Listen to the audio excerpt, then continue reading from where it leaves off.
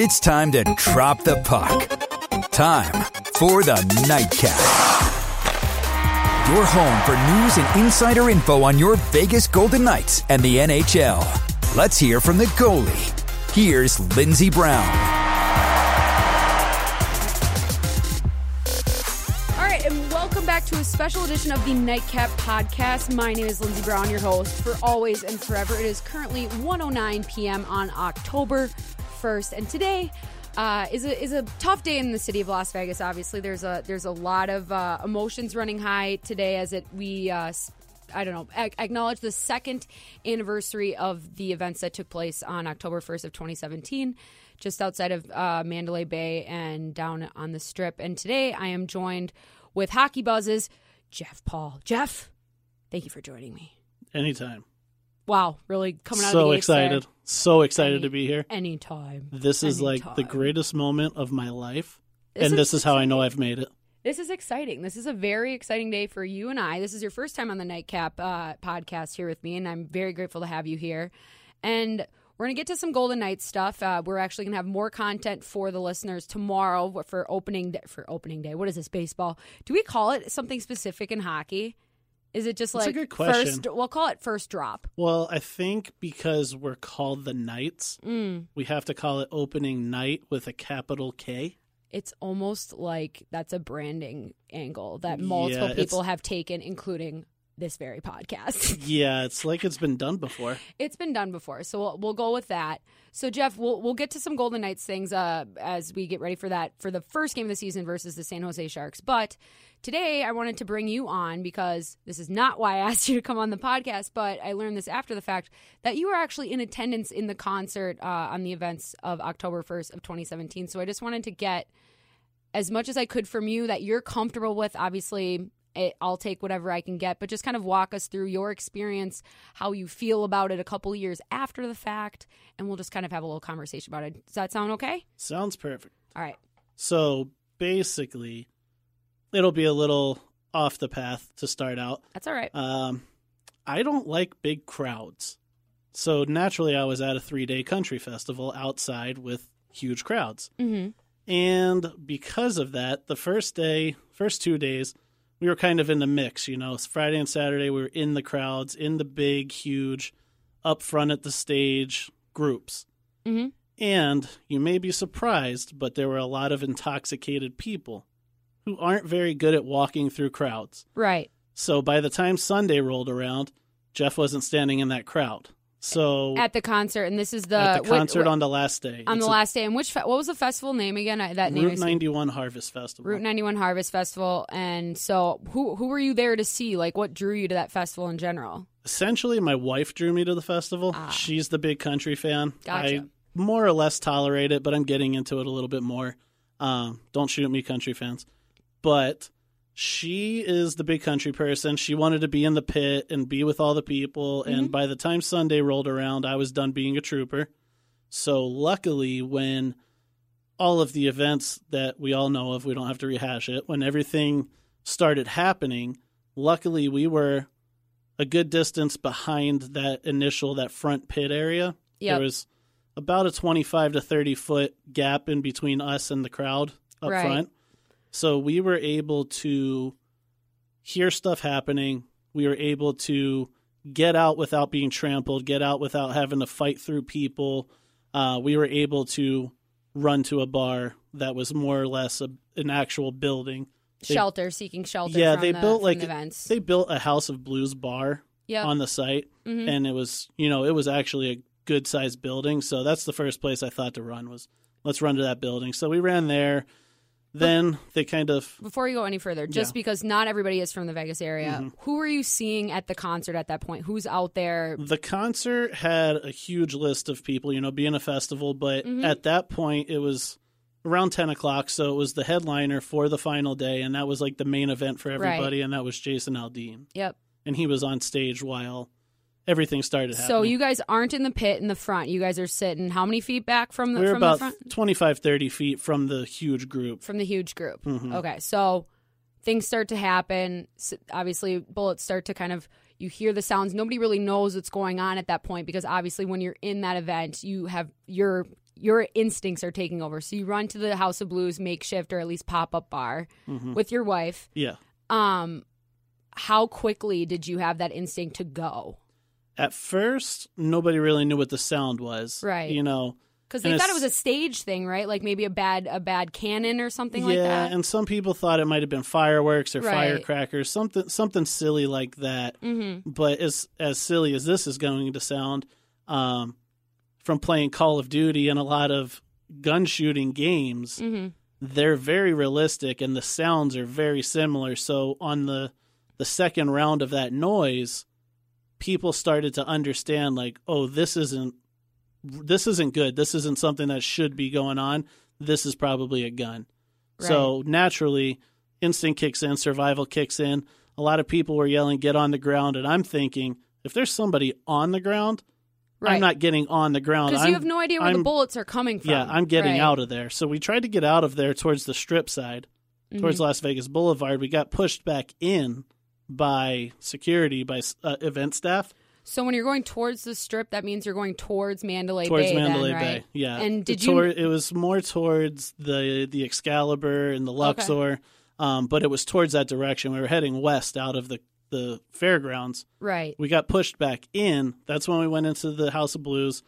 Then when there was another lull in the sounds, the shooting, then we tried to make a little more progress to the east side. So we went behind a couple Connex-type buildings. Stayed there for a little bit, and I'm a little bit better with, kind of chaos and craziness. So I was trying to get people to calm down and stop crying and don't be loud and don't stand on the building and let them know where you are, just in case there are people on the ground. Right, because you still have no idea. We have no clue what's happening. When you guys were moving back towards the strip and trying to make your exit there, when did you see the window? Did you realize, or was there no inclination whatsoever? Clue. And what was your wife like during this, if you don't mind me asking? So normally she's very outspoken and she doesn't listen to what I want anything to go like, because she's a very strong, independent woman, who happens to be married to another strong, independent person. Mm-hmm. So there's a lot of times where we will butt heads, and it was kind of surprising because I kind of took more of a, hey, we need to do this right away mode. And she was just kind of focused on running and getting safe, which ended up working out. But that actually makes me think back to originally trying to run out to the strip and trying to figure out what was going on in all the craziness.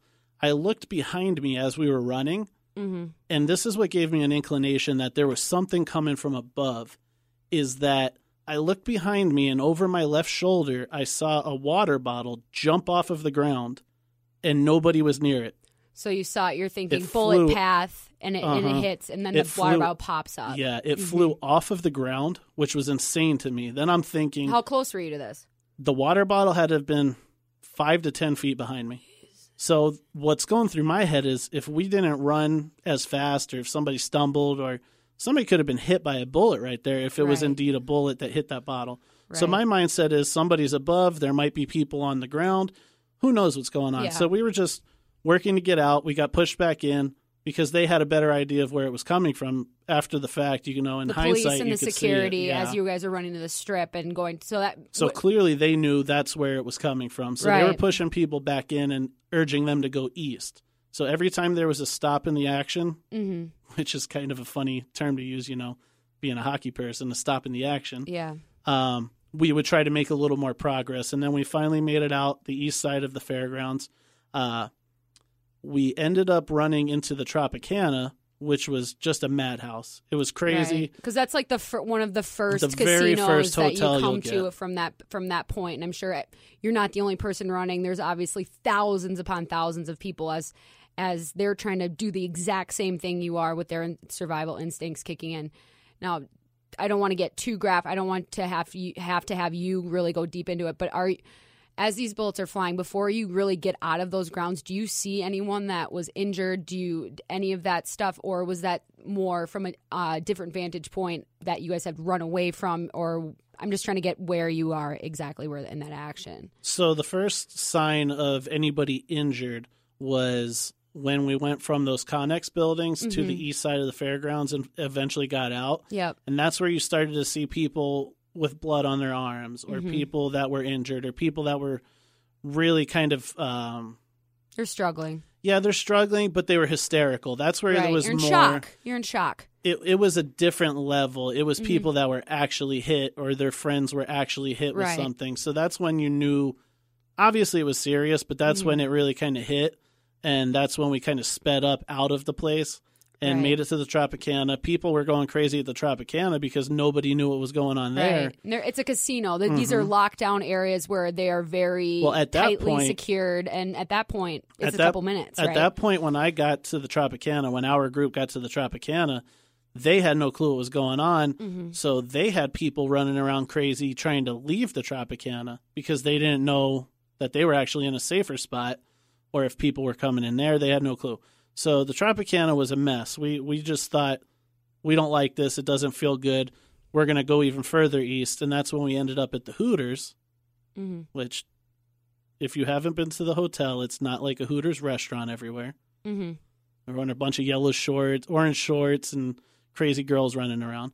But the Hooters was actually a more secure feeling area, so we kind of locked down in there. And we ended up meeting up with our friends who had just left the concert maybe 3 minutes before the shot started.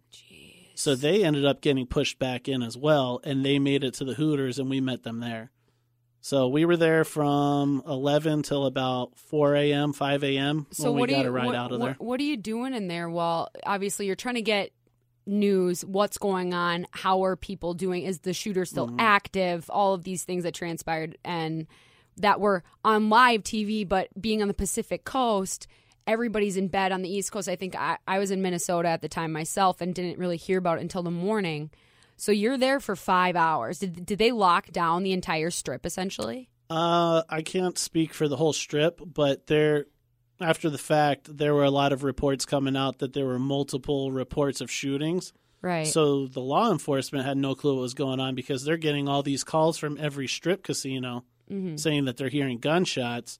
So they were worried that there might be people at all these different locations and it might be this, crazy kind of deal. So we kind of locked down in the Hooters, watching the news. We got hold of one of the bars, and it was I don't know how I ended up with a remote, but I had a remote and I was switching and trying to find news to see what was going on. But a lot of text messages flying through because of my social media posts of, being at the concert. And to this day, it's crazy to me to look at my Instagram because I have pictures of Jason Aldean on stage. And I promise you it's less than a minute before everything started transpiring. So it's very eerie to go back and see that. And today's kind of the first time in 2 years that I have willingly talked about it or willingly have been a part of an event around, the concert shooting. Right, because we both obviously just returned from City National Arena where the Golden Knights hosted a closed practice for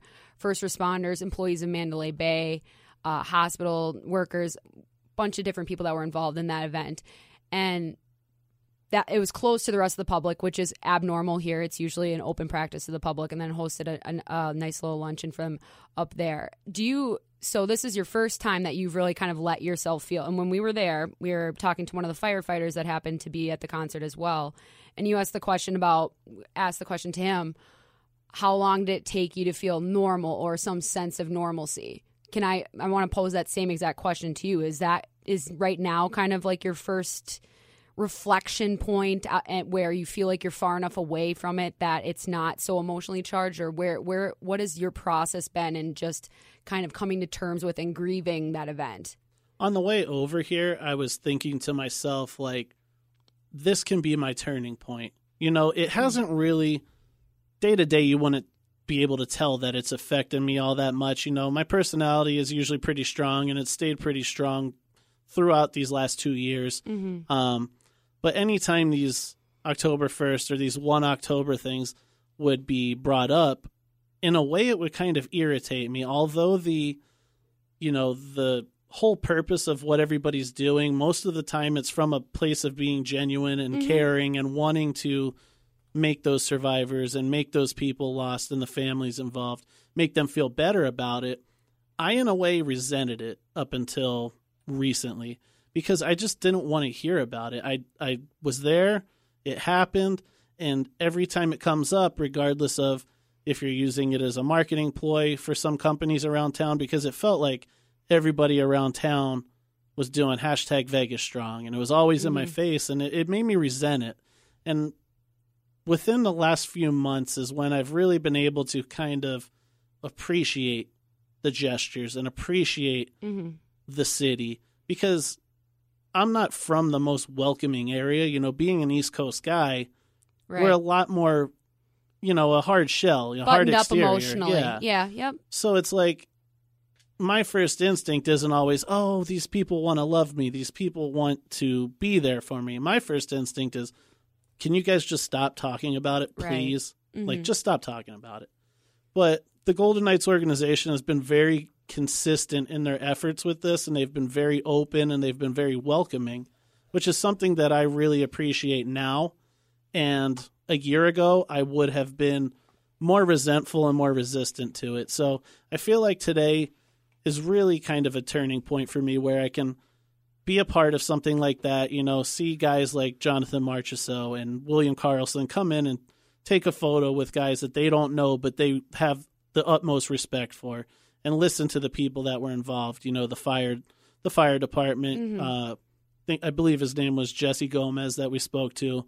He was very nice to hear from, and I made sure to shake his hand and say, as a survivor, thank you for what you did. Thank you for your guys, and for having that courage to run into something that we were running out of. Right. So really today could be my turning point of where I put it behind me, but, you know, kind of still feel it and not be so resistant to hearing about it. Right. And I appreciate you coming on the podcast to share your story and to kind of hopefully work through some latent. It's never going to go away, obviously. It's always going to be a part of you and part of this city. And I think that's where someone like me, where I wasn't here beforehand, during, or after, and I'm just getting here and trying to really not understand but empathize with people, but not to the point where I'm trying to be like, oh, here's what I feel about it. You know what I mean? But I think one of the things that people like me who see these types of events, because there have been so many as of late, we won't get into anything political, but big time events like this have been on the uprise. And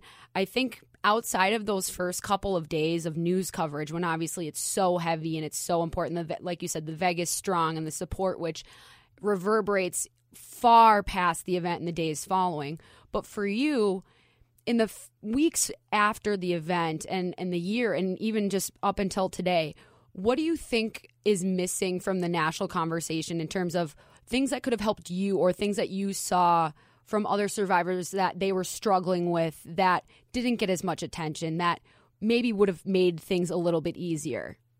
I don't think there's any one thing you can really point to.